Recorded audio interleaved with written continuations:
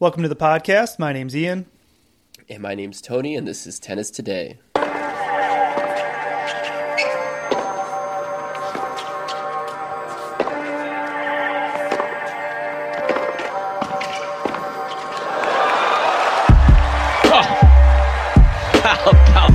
was going to say there are moments when he switched off there, but then he produces a shot like that. Outrageous, even by his standards. All right, Tony. So we had a couple days here to finally catch up on some sleep. How are you feeling? Oh man, I'm feeling so much better. I feel like I've been traveling, like just in a different time zone, sore without really having done too much. But yeah, what we were going to try to maybe record last night or this morning, then we kind of decided, you know what, let's make it in the morning. So good. Full night's rest, had time to wake up early, go to the gym, have a coffee. Feeling great. Yeah, I've been following along. You're tagging Max Purcell, and you're trying to order his go-to drink order as you're out and about. How's that going for you? Yeah, so Max and a buddy of his called Breakfast Shirts on IG, they go around and order these drinks called Piccolos, which something that I'd never heard of growing up here in the U.S. And apparently it's just like 1 part espresso, 2 parts your choice of steamed milk. And I've been going around ordering it. Nobody seems to know what it is. And they were like, all right, let's see how you order it. You have to order it with confidence. And I actually, in the video, it's funny. You can see like the confidence in my voice lessen with each line of like, hey, do you have a Piccolo? Never heard of that. Oh, it's this. Anyways, so we're still searching. That's a little side quest, I guess, that's come out of the AO. But yeah, still on the search. Got it. Yeah. I was waiting for, in that video, I was waiting for you to emphatically back it up and say, a Piccolo. No, dude, I felt so like awkward to just filming. It fell apart quick. Like, what's your coffee order when you go out and get coffee? You know what? I don't consider myself a coffee snob because I'd rather have coffee than not. But we order beans. We get these like Colombian beans from a company in LA, and we do like pour over at home. And I've just gotten so like in love with. I feel like I'm doing pretty good with it, and I have an espresso maker at home too, and I've gotten okay at pulling a shot. So I mostly just make my own coffee, and anytime my girlfriend wants to go get a cup or something, we're out with the dogs, I usually I'm like, nope, we have coffee at home because it's expensive. So it's the little things. Yeah, nice. Yeah. Normally I would do cold brew stuff like that, but I don't know. I see what they're doing on in Australia. I'm like, let me get in on that. Let me see what's going on. It's fun. Yeah, maybe next time Max and his buddy are here in LA, you guys can go on a Piccolo search together or something. I told him, I said, I want to see how you guys do it when you're, traveling abroad. Nice. Yeah, I don't know if you knew this. One of the reasons that I order the beans that I do, and my family's actually from Colombia. I'm a Colombian on my dad's side of the family. Whoa. So yeah, I try to order Colombian coffee wherever possible, just fair trade stuff, give support to my heritage. So. Whoa. Do you speak Spanish? A little bit. You understand? Like I'm not very obviously white, so like I can't sit here and like claim Colombian, but right. But yeah, my dad's side of the family, they grew up in Colombia, so that's awesome. That's where I get my coffee roots from. And like growing up, you'd have like a glass of milk, and they would put like a little coffee in. I was like 9-10 years old, and like just a little touch of coffee in your milk. So I've been like legitimately having coffee my entire life, and I'm one of those people like. I know that there are people who, don't want caffeine and stuff. That's fine.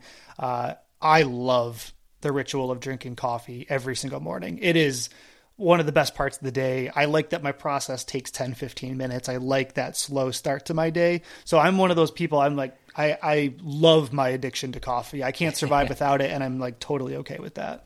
Oh man, that's awesome. Yeah. Okay. So yes, we're well rested. We got to kind of fully digest everything that's happened over the weekend with the women's and the men's final at Australian Open. Going forward, the plan is going to be to make this more of a weekly podcast. Of course, if there's tennis news to talk about that requires us hopping on and having some urgency to the conversation, we definitely will. But the plan is at least to do like once a week, probably something like Sunday, Monday, recap some of the smaller tournaments that are happening and and see where it goes from there, and, bring on guests and have different conversations. We've already kind of started taking some notes on topics that we want to cover with the podcast. But for today, we're sticking with AO. We're going to wrap it up. We're going to talk about our final thoughts from the tournament, talk about the finals a little bit, and talk about the ranking movement and things that have happened on the heels of the tournament here. So we're going to dive into some of that. Tony's rocking a new hat today. So we've got questions. And so Tony, describe your new hat there. All right. Hat reads Mykonos Island, purchased in Mykonos. So yeah, I don't actually own a lot of blue hats, but I was on vacation last year in Europe and we were on a cruise ship, stopped in Mykonos, just kind of walking around. And this caught my eye. I'm sure this hat is probably like 10 years old. I don't know. It was sitting in the back and it just kind of caught my eye. And I was like, you know what? I like that. I don't have a lot of blue hats. So I went for it. That's what I got today. Oh, looks good. Looks good. Yeah. What have you got? Is that the Courts? Sure is. Nice. So for those who are unfamiliar with the Courts is a tennis center of 4 tennis courts and a pool and a basketball court. It's out in the middle of nowhere. Literally, that's how it's advertised. It's in Borrego Springs in the desert out here in California. A friend of ours owns that place, and upcoming Low Desert Open, actually, they host a little small amateur tournament that's the weekend before Indian Wells, and it's fun. You see a lot of the people who go to that tournament and then all make the trek over to Indian Wells together to catch the qualifying and early rounds. I know both you and I are planning to go to Indian Wells. Are you going to be at Low Desert Open this year? Man, it's always, I feel like if it was, so never have I ever, I've never been there. I've seen a ton of it. I know, the owners, cool people, play tennis with them. But just because it's kind of like justifying weeks away from my lessons and stuff like that, where it's like, I like 3 weeks in a row if I'm doing both weekends of Indian Wells. Don't know. And like this month going into Indian Wells is like San Diego or Acapulco, then potentially Miami after Indian Wells, which I'm going to try to get to. So I'm going to miss it. Yeah, this is the time of the year that it's like, I feel like for us, especially and in California, it's like a sprint. Australian Open kept us really busy, obviously, but yeah, the whole first week before the Indian Wells starts is San Diego Open. The last day of that is also the weekend that the Low Desert Open's happening at the Courts. Then you've got Indian Wells, and there's various events all happening out there, Desert Smash at La Quinta and stuff. Yep. 2 weeks of that. And yeah, I've done Miami Open 1 year too. I've never done the Sunshine Double in the same year. I've gone to Indian Wells and gone to Miami Open. I don't think I've got the legs for it this year. Just such a sprint for us. And it's a great time of year. So spring tennis in California is just the best. There's so much happening. Yeah, it's exciting. Yeah, we've got like 1 month to prepare basically. Yeah, I was thinking of that too, because we have like so many ideas and things that we want to get to. I'm like, wow, we're going to be, we're going to have a little couple weeks here where things are going to be slow, and then it's going to pick right back up for us again, especially if we both end up getting down to San Diego with credentials or something. Yeah, dude, we could do a podcast on location. I mean, maybe not in the press room, but like we could do it from a tournament. That would be cool. Yeah, we'll get Ostapenko on, and she'll do like a baking lesson or something. Dude, I would love that. Exactly. Let's just let's make, I don't know, a souffle or something. Yeah, let's keep it easy, like pudding or something. I have no idea. It's all difficult for me. Yeah.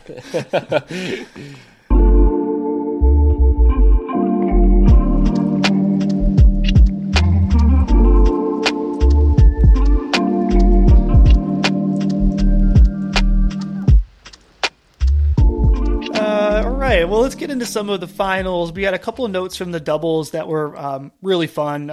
Shea Sue, who actually, I don't know if you caught, she was wearing one of my favorite outfits, and it took me till towards later half of the tournament to see. She's completely unsponsored.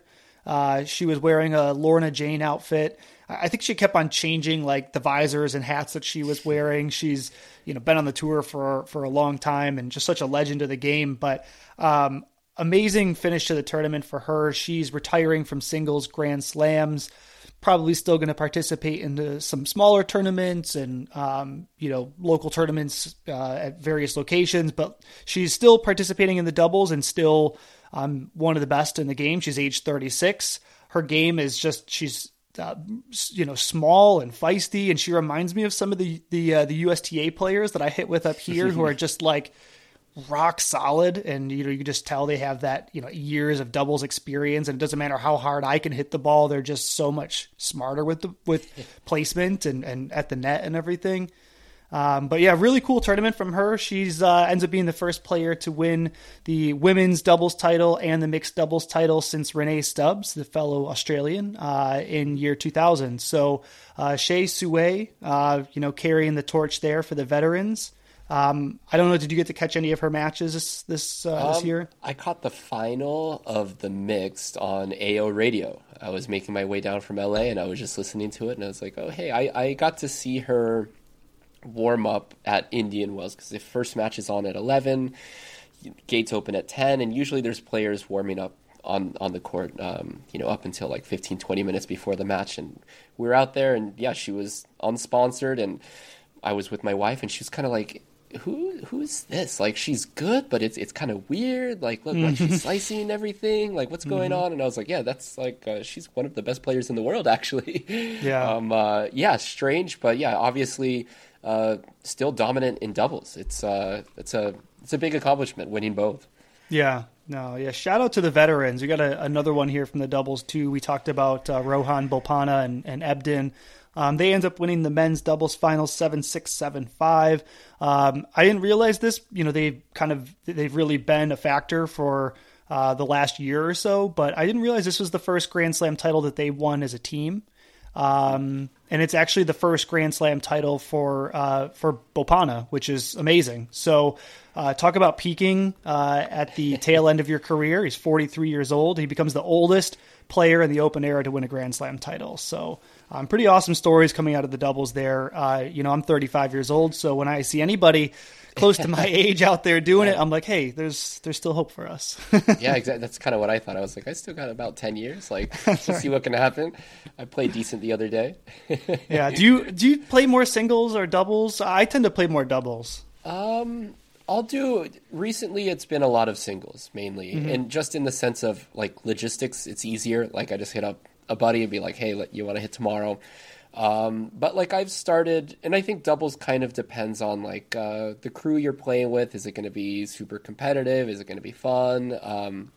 But like last week I put a crew together for doubles. I had to go out of my way to LA to go play, but I had a great time, and actually we're going to try to run it back basically. So yeah. I'm looking to play a little bit more doubles. I kind of forgot how fun it is just with the angles and the situations that come up, poaching, not poaching. But yeah, mainly just for me, just singles just for logistics, because sometimes I'll have a random 2-hour break and I'll just be like, hey, I want to get some tennis in, so I'll hit somebody up.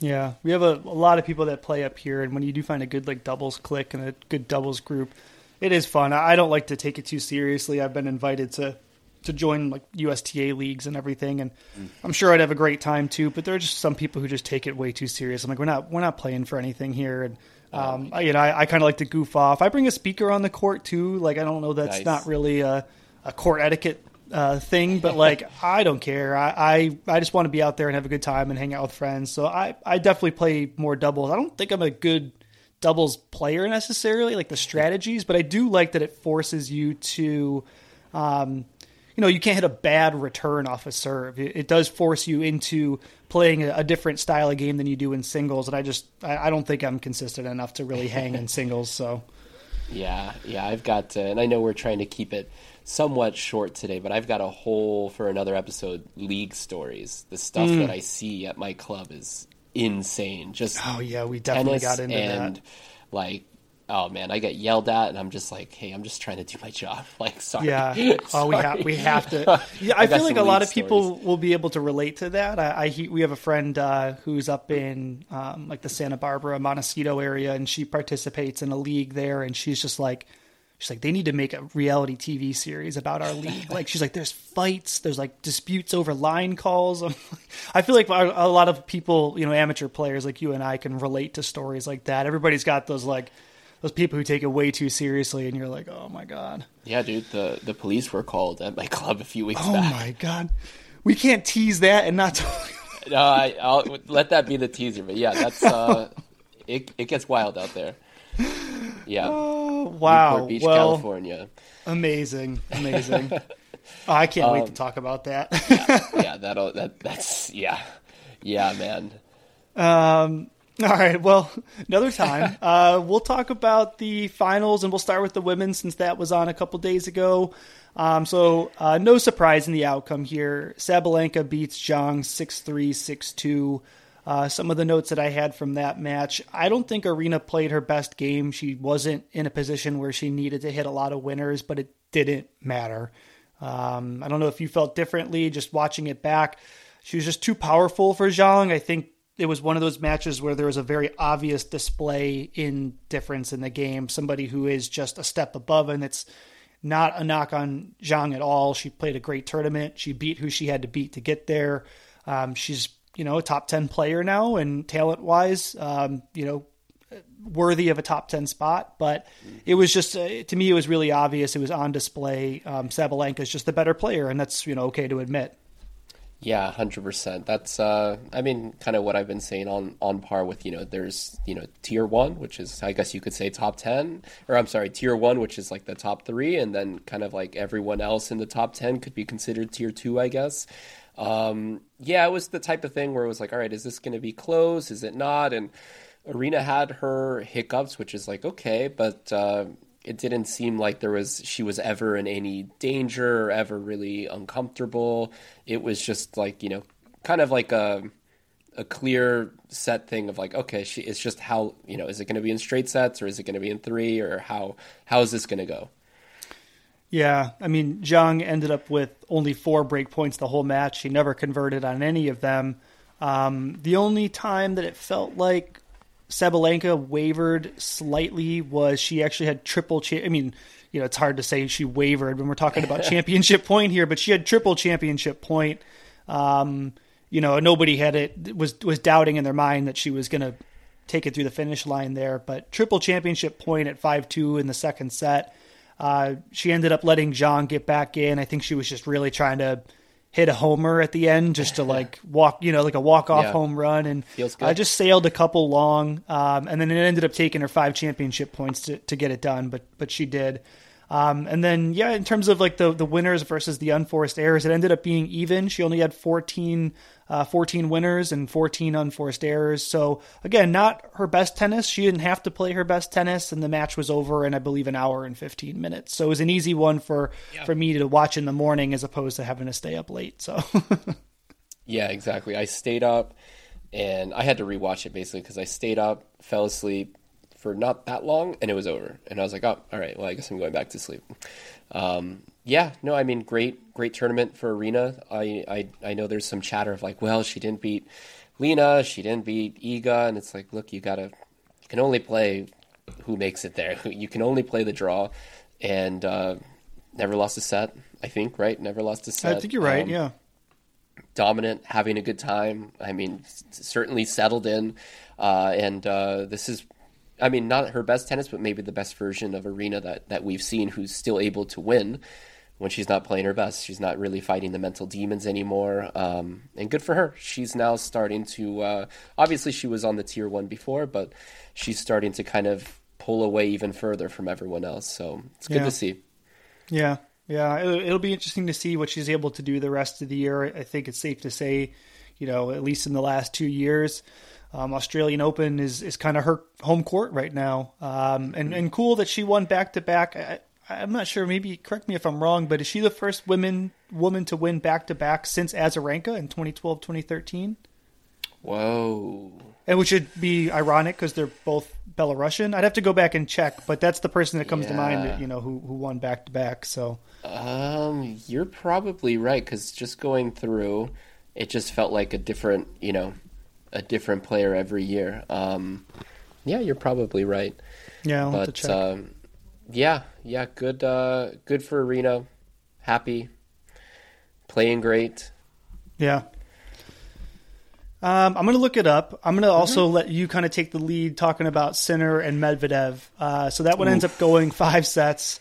You stayed up for this one. I kind of did, and then fell asleep, and then woke up, and then I just went back, like you said, and kind of watched it the next day too, and made sure I wasn't missing anything. But I'll let you start on this one and kind of tell your thoughts. So a lot of feels during this match, happy and sad. Well, from the get-go, Daniil kind of surprised everyone and came out just guns blazing, playing from basically on the baseline.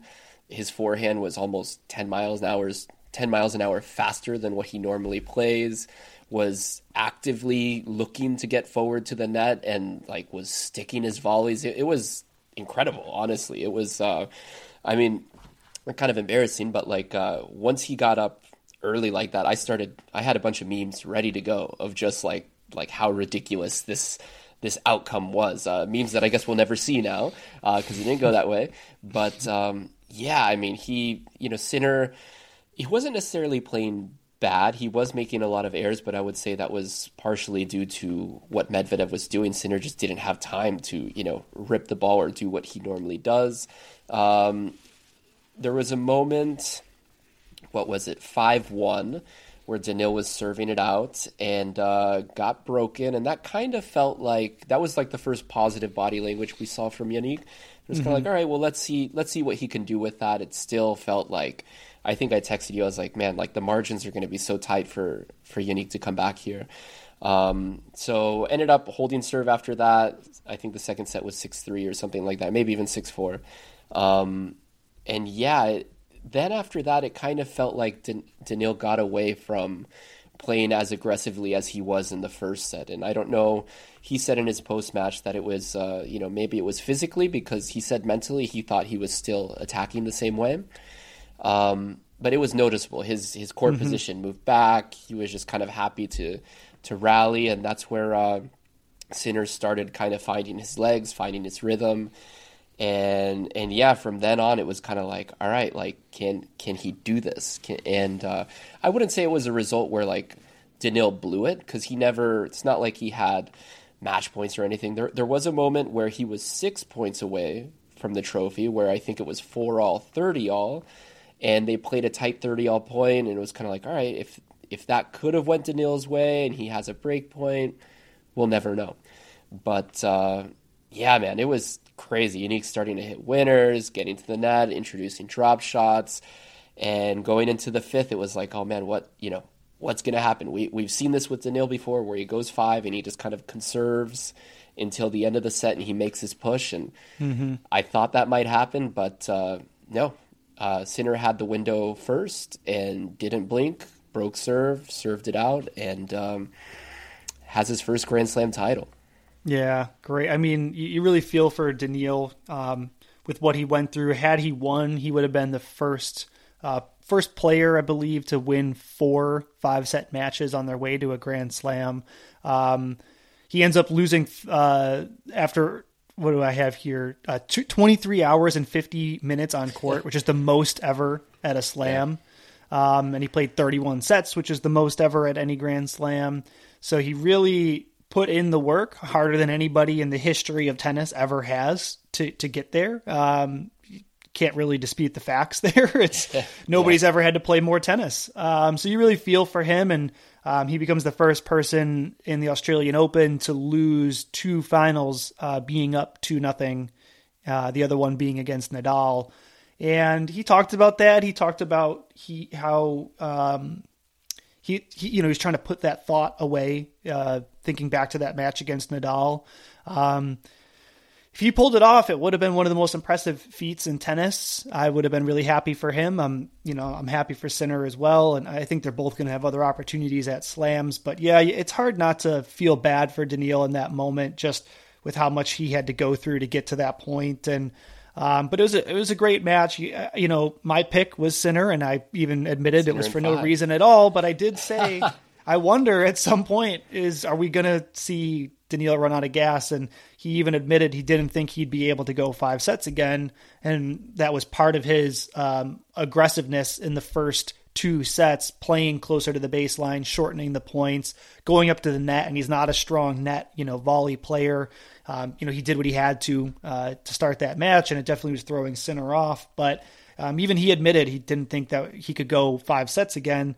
So it went 5 sets. He hung in there in those other 2 that went 6-4. But just, you kind of saw in some of those longer rallies, his body language, with a couple of those shots, it was a lot harder for him to recover and get back into position. And eventually, Sinner just puts it away. But yeah, good for Sinner. He becomes the first Italian male player to win a Grand Slam since Adriano Panatta. Great moment for him. Great moment for the Carota boys. Yeah. And a good match. And another 5-setter for Medvedev, which is wild. Great way to cap the tournament, which on the men's side, I think was a great tournament. It's a credit. It's kind of something that you spoke on a few days ago about Carlos, about younger players. Can they go to a plan B? Can they find something when their plan A isn't working? Because Sinner definitely got punched in the mouth early in the match and was pretty much down on the mat, down 2 sets, not a lot of positive things going his way. But, he's pretty stoic on court. Once in a while you'll get a come on. He looks to his box a lot. And, that's huge to win in that way, where it's kind of like, okay, like in following that up to pretty much destroying Novak in the semis and then going through Daniil, who he does great at the AO and obviously was 6 points away from taking home the title. And Sinner was like, okay, like let's figure this out. And he found a way to win. Great result. I mean, Sinner's been someone that's like, all right, everyone's waiting for him to make the big jump, and he's someone that's been just kind of incrementally getting better results, getting better. And just in the last 4 months, I think this is the quantum jump that everyone's been looking for. Yeah, definitely. Yeah, great little wrap up there on the overall feeling with Sinner and the tournament.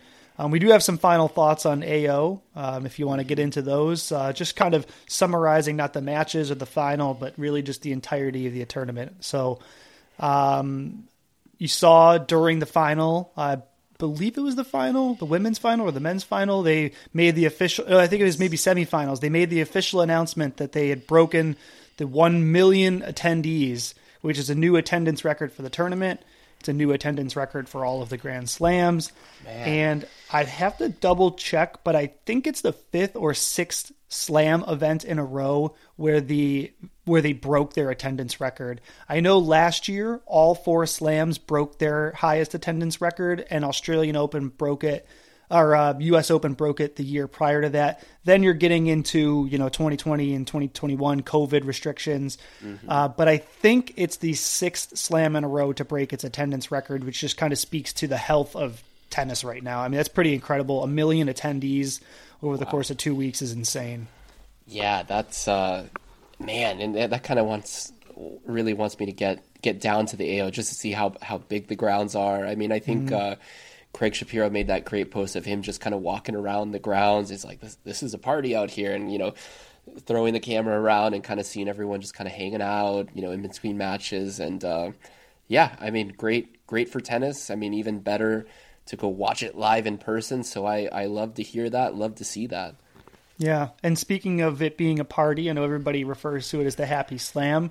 They experimented with the first courtside bar, which was received with mixed reviews. I got a lot of messages about this when I posted when they made the announcement that this was going to be coming, and even former players that had reached out to me and said, "It's a terrible idea. You're inviting public drunkenness and all this." I don't know. I was like, you could buy a drink anyways. I don't know if nobody's ever been to a Grand Slam or a tournament. You can get a gin and tonic and take it to wherever you're sitting.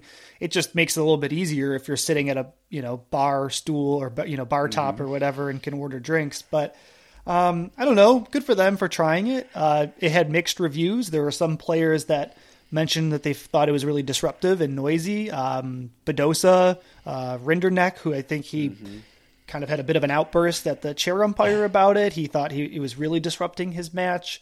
Fans seemed to love it. I heard that there was a really hard time getting seats there. No surprise. And then there were some players that said, hey, too bad. This is the direction that sport's going, and that's what's paying the bills. And the fans showing up and spending their money is the reason that they're able to make more money as tennis players, and the reason that these tournaments are able to happen. And ultimately it's there for the fans viewing. So I don't know if you got to read into that at all, but it was kind of an interesting experiment that obviously had some mixed reviews. Yeah, just through your stories, and then obviously I saw some players talking about it. Yeah, I think it's cool. I do. I feel like just kind of the setting of just being at a bar, I feel like you could lose track of where you are for a second and just start talking in the middle of the point, and like that might be a problem. But I think as long as, I don't know, I imagine there was some form of supervision or an usher there that's like kind of, saying, hey, please keep it down or something like that. But as a fan experience, I'm sure it's awesome. Nothing, like you said, too different than what's normal. You're more than welcome to grab a couple drinks and take it to your seat. I mean, I've seen quite a few people that, I guess what you want to call it, overserved at Indian Wells, just completely wasted, having to get pulled out by security. Yeah. But I think it's cool. Shout out to the AO for trying something different, something new. I know in San Diego they did something like that, but it's like along the practice courts, to where basically you can get your drink and watch the practice courts, which I thought was awesome. No one's going to complain about that. But yeah, I think it's cool.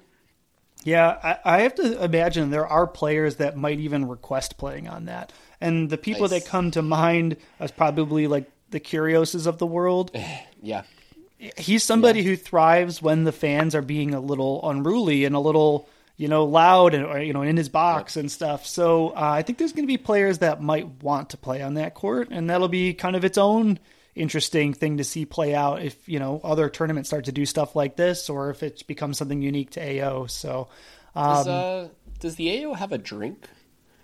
Like a classic, honeydews or Pimm's? Because I can't really. I saw some influencers, I guess, going around, and like they were just talking about like beers, like we're here for the beers type of stuff. But I was like, do they have not that I know of, not like a cocktail, right?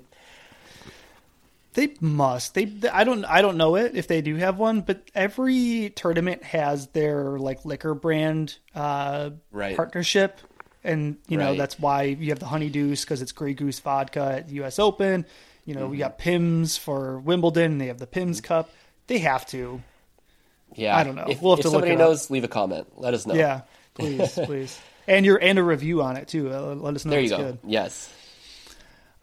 Speaking of the fan experience, so we did talk about this earlier in another episode about fans coming and going, and not just during the changeovers. We had an interesting comment. I don't know that we brought it up on here, but somebody who had attended when they were experimenting with it last year.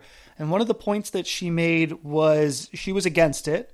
And one of the points that she made was that if you might pay extra to be at an aisle seat, so you can kind of come and go easily, go to the bathroom, get food, get drinks, whatever. But if you're one of those people who paid extra to be in a section or be in an aisle seat, the coming and going was extremely disruptive to that experience. And it's unfortunate, especially if you spent the money to have that seat. So that's kind of an interesting perspective to hear. I'd be curious to hear from other people who attended the Australian Open, what their feelings on the fans coming and going, not just at changeovers, but between each game. Really curious to see how that one plays out. And, there were, I think, a lot more pauses. You started to notice that in more of the higher tension matches. There was a lot more waiting for the fans to settle in. And we were seeing that even in the quarterfinals and semis. And I was like, come on, people, sit down. Like, let's go. Yeah, I started to notice it more.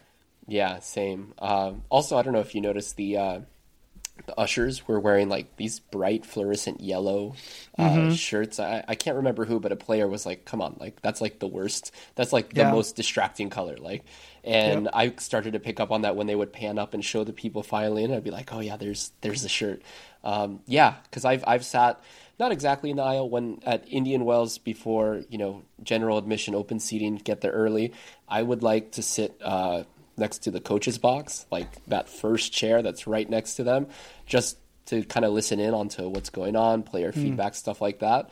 But that also is like basically an aisle seat, and anytime somebody wanted in or out, you have to kind of get up and pretty inconvenient. And especially if it's potentially every game, that's I guess a potential downside I didn't think about.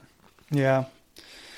Yeah, we'll see. We'll see if other tournaments start to adopt something like that. Another suggestion that I saw people tossing around was, well, maybe there's sections where they allow that. And to me, that seems right. I don't think you want a lot of movement behind the player serving or in front of the player serving.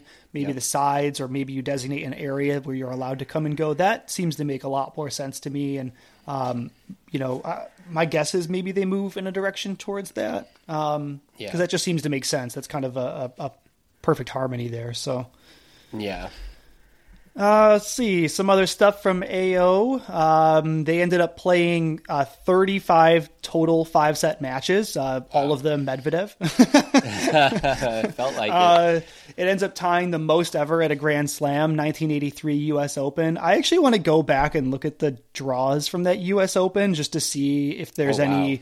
I'm sure there's names that I'm going to know, but like if there's any matches that stand out. I am curious to see, because we talked about this maybe in the first episode, and we were talking about round one and how competitive tennis is right now and how much parity there is in of course, and then we had this like massacre in the women's bracket. But, we talked about matches going longer and that being a big factor for why they needed to adjust the scheduling a little bit.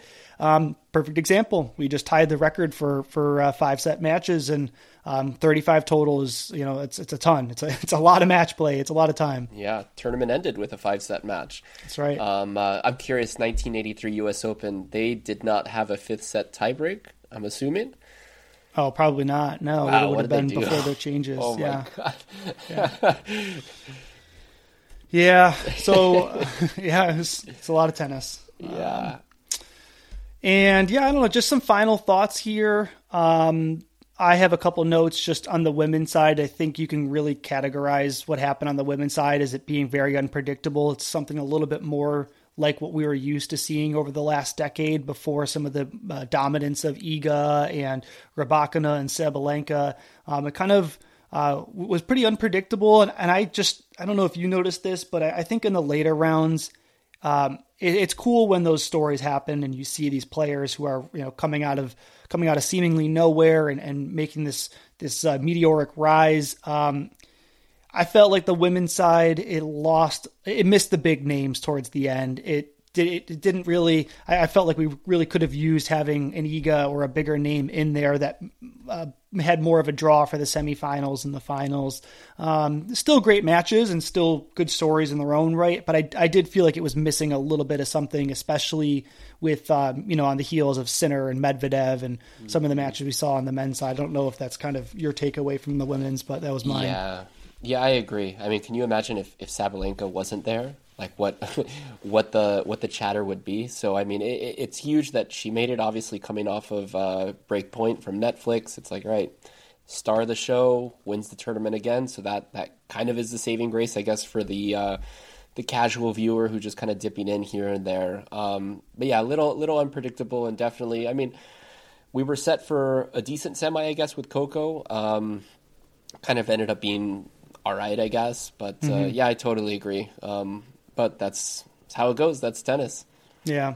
And how would you categorize the men's side and kind of summarize that? Solid. I mean, the seeds kind of, obviously there was a few that dropped. There was a lot of randomness early in the tournament with like huge players being tested early, a ton of 5-setters, as you'd mentioned, a few upsets here and there. A few dark horses that made pretty deep runs into the second set, and then in the end, the top seeds make it through, and we have a first-time AO winner. So I don't know how it could have gone any better on the men's side. I think it was a great tournament. Yeah, I guess I agree with. I don't know that I could have scripted a better way for it to play out. It's interesting. We're going to talk about the ranking movements in a second. It's interesting because the top 6 players, actually there's zero movement at all, but it feels different, doesn't it? The way that this ended, Djokovic getting eliminated, you had Tsitsipas losing a couple rounds earlier. It feels different.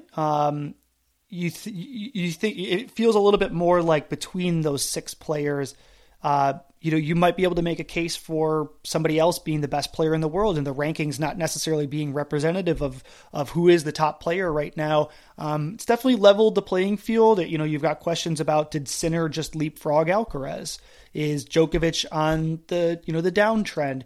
Was that Medvedev's best, maybe last chance at a slam? I don't know. I mean, and I'm not the one saying this, but in general, you've got no movement in that top 6 or, limited movement in the top 10 entirely, but it just had a different feeling. I think there's a lot more attention that's going to be paid to who is going to solidify themselves in that top 10 spot and who's going to begin to fall out of it maybe. So, yeah, it's going to be, first couple months are going to be interesting. And that's kind of an interesting thing about following the tour is, and we'll get into where they're moving on to next and how that affects rankings points and stuff like that. But I totally agree. Is Sinner tier 1? Is he above Alcaraz? Is, Medvedev playing aggressive? Is that just what he's going to do now? Can he, did he unlock something? So, top 4 feels, solidified. And then everyone else, it feels like there's going to be some movement. I'm excited. Yeah, me too. All right, we got best of and worst of AO. Let's keep this brief. I'm just going to say what the category is, and you're going to tell me your thoughts. Best Okay. outfit. Grigor. Backwards hat, Lacoste, love that. Yep. For me, Azarenka. Wasn't somebody that we mentioned early on, but she crushed it in that mauve Nike fit. Yeah, that was good. Best moment. I'm holding a microphone, so I can't do it. But the double Manarino, double bagel. Yes. There it is. Yeah. Yeah.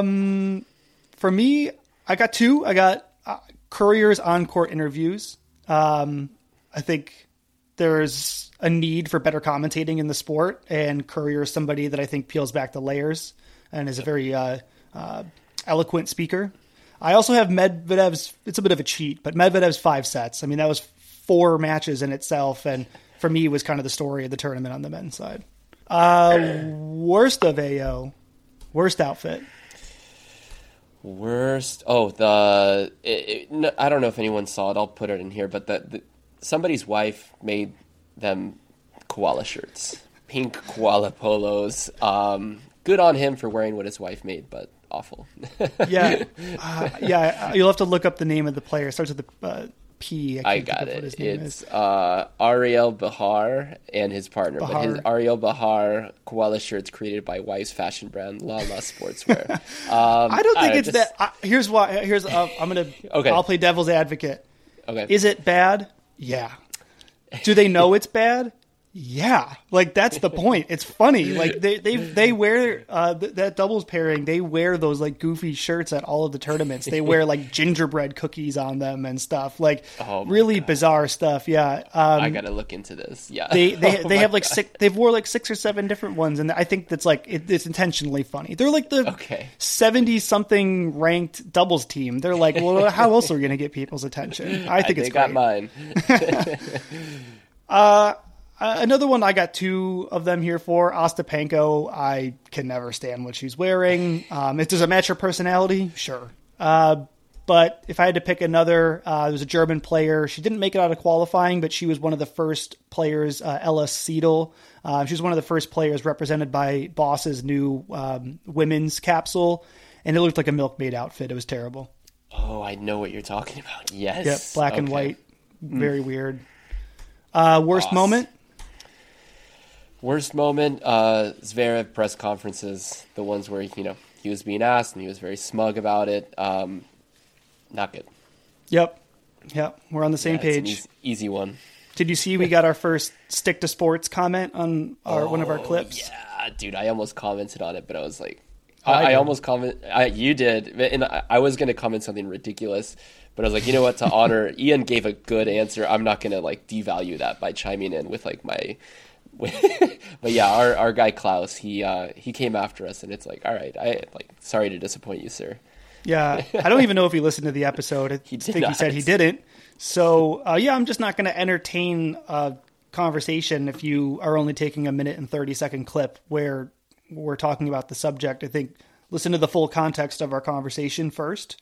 I feel like we outlined why we thought it was an important topic to bring up. And to me, people will be able to read my comment, but I said that it does intersect with sports, and that's why we brought it up. And, there were a lot of people, thank you listeners, that were really supportive of the fact that we talked about it. And we had a lot of people who were engaging with us over that. So, Klaus, if you end up listening, we love your support.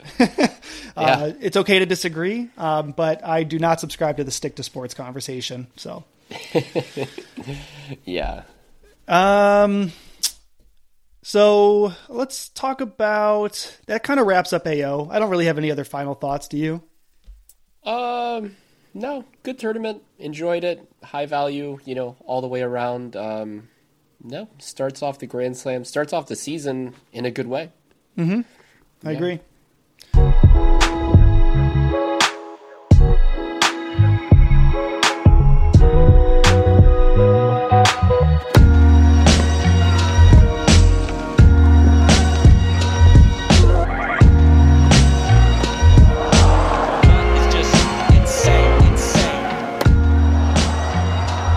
We'll just kind of quickly run through the ranking movement.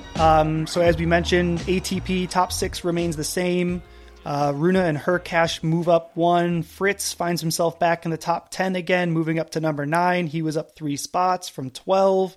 And that's all made possible because Stefanos falls 4 spots to number 10. And I believe if Demon had beat Rublev, Stefanos would have fallen out of the top 10 entirely. Yep. So he's going to be somebody to watch. How is he going to rebound?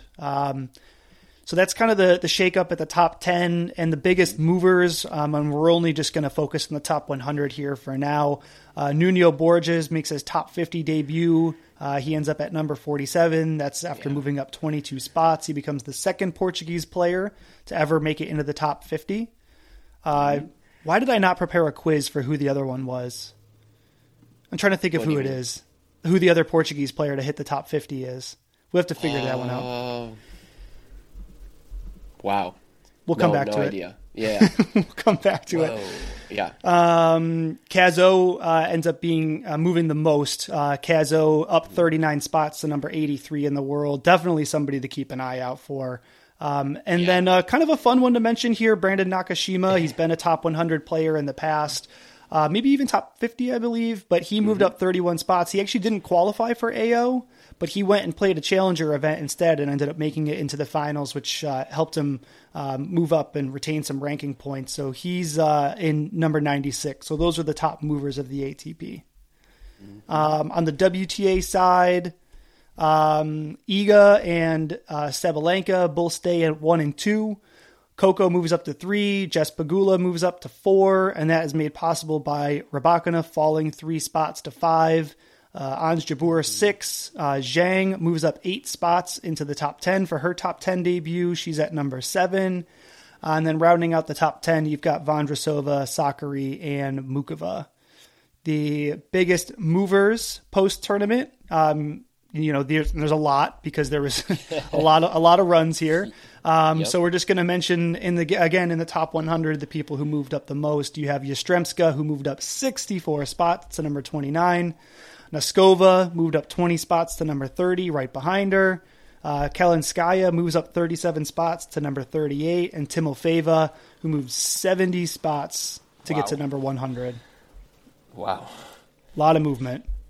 Yeah, a lot of rankings points to be had at the slams. Well, here's a question for you. Okay. Who's the best player in the world right now, men's and women's? Is it the players that are ranked 1 on both sides, or can you make a case for somebody else? Strong case for Sinner now. I mean, just by, I've said it before, but by the way he finished last year and has kept that momentum, beating everyone he should beat convincingly. And then the matches that are kind of toss-ups, I mean, beats Novak, beats Medvedev. I don't know. I saw some people, saying this is Sinner 2.0. Can't wait to see Sinner 2.0 versus Carlos, what that could look like. I just can't wait to see Sinner 2.0 against everyone else. It'll be interesting to see how he plans his schedule. I just assume he's going to play everything. I don't know if there will be a change or anything like that, but argument to be made. He's the best in the world right now. Obviously, the rankings, don't dictate that. And then the women, Sabalenka can't go against that. I mean, obviously, Iga is going to win a ton of matches this year, but it's just those matchups where she plays against a super aggressive player that it doesn't seem like she's quite figured out how to handle that convincingly yet. So I think Sabalenka. What do you think? I agree with Sabalenka. I also think she performs well across different court surfaces, so I'm considering that. I'm considering the full calendar year with how I kind of analyze it. She's just on a tear right now with the consecutive semifinals and finals that she's been in. So yeah, I'm going to go Sabalenka 1 on the women's side. On the men's side, because I'm also considering clay court performance and grass court performance, if I was a player, who do I least want to play right now? I think it's still Djokovic. Yeah. He's got a lot to prove. Yeah. At this point, this is the scenario from a few episodes ago. What's scarier to you, if he wins the AO or if he loses the AO? And here we are. That's right. All right. And just kind of looking ahead to the rest of this week. So like we mentioned, we're going to go to a weekly format post Grand Slams here. So we're probably going to record again on Sunday or Monday. Right now, this week, you have an ATP 250 event, the South of France Open in Montpellier. Sinner is the defending champion, but he is taking a much-needed rest after Wimbledon. So Rune is the number 1 seed there. WTA, you have a 250 event in Thailand, the Thailand Open. Zhu is the defending champion. She's the 2 seed. And these are matches on right now, I believe. And then in the WTA 500, you have the Upper Austria tournament in Linz. Potapova is the defending champion there, and she is the 5 seed. So I'll probably tune into a little bit of that, but I think both you and I are going to enjoy some rest this week as well. Oh, for sure. Yeah, I'll catch some matches. I mean, Andy Murray's playing in Montpellier. Also, to note for those interested, conditions and ball changes. Can't speak on the WTA ball, but the men are switching to a head tour ball in Montpellier, which is played indoors, which I have a question if anyone knows. Head tour, pen tour, gold can, same thing. I'm trying to figure that out. I've sent out a couple messages. We'll see. And yeah, obviously that's this huge difference playing indoor as opposed to outdoor in the summer. They go to France. Well, the south of France, I imagine, is quite nice. But going indoors there, Thailand is played on a pink court, which is kind of cool. Like the Madonna Inn up here. Have you seen that one? No. Oh, Madonna Inn is in San Luis Obispo, just, slow as we call it up here. Couple hours, and it's, it's like every brand ever does a photo shoot on their like hot pink courts. Oh, wow. Yeah. Okay. Yeah. Okay, got to get out there then. Yeah, come on up. Yeah. And yeah, I think, I don't know, anything you're excited for during this? I mean, it's sort of a week off, I guess. Well, I'm going to get on the courts here in a couple minutes. I'm excited to not be staying up till 4 or 5 in the morning to watch tennis. Yep. Yeah, and again, for those just kind of curious what this is going to look like, we're going to talk about the tournaments that are happening during the week, but we're going to just kind of compile all the news that happens over the week of tennis and bring that to you every single week. And if there's something that you want us to cover, this is the right opportunity. Grand Slam, it's go every single day. There's something to talk about, but this is really where we kind of want to get the listeners engaged. So I'm looking forward to people sending us some messages on what they want us to cover and what they want us to talk about. I think if there's some seismic news, we're definitely going to hop on and record. There's a lot of talk of, Saudi Arabia, Nadal joining a sponsorship with Saudi Tennis. There's some whispers of ATP separating, talking about having a tier 1 tour of all the top 100 players. There's a lot of conversations out there that we can have, and we want to bring guests on and find the right people to have those conversations with. But if the listeners want to hear something, definitely shoot us a message or send us an email. Maybe we'll, if we start to get enough of that in the future, do some mailbag stuff. But yeah, I don't know. I'm looking forward to relaxing this week. Nice. Yeah, same. Yeah. Yeah. All regular right. Sleep schedule, playing more tennis. That's right. Well, Tony, I got to get to the courts. Yep. You do your thing, man. Anything else wrapping up here? No, I mean I did have a what I ate. I almost told Klaus, based on the comment. I was like, oh, this is what I ordered for dinner, Klaus. But I was like, that's kind of ridiculous. But no, nothing nothing pertinent, I would say. All right, cool. Well, all right. Yeah, Thank you all for tuning in. It's been a great AO. Looking forward to talking next week, Tony. All right. See ya. See ya.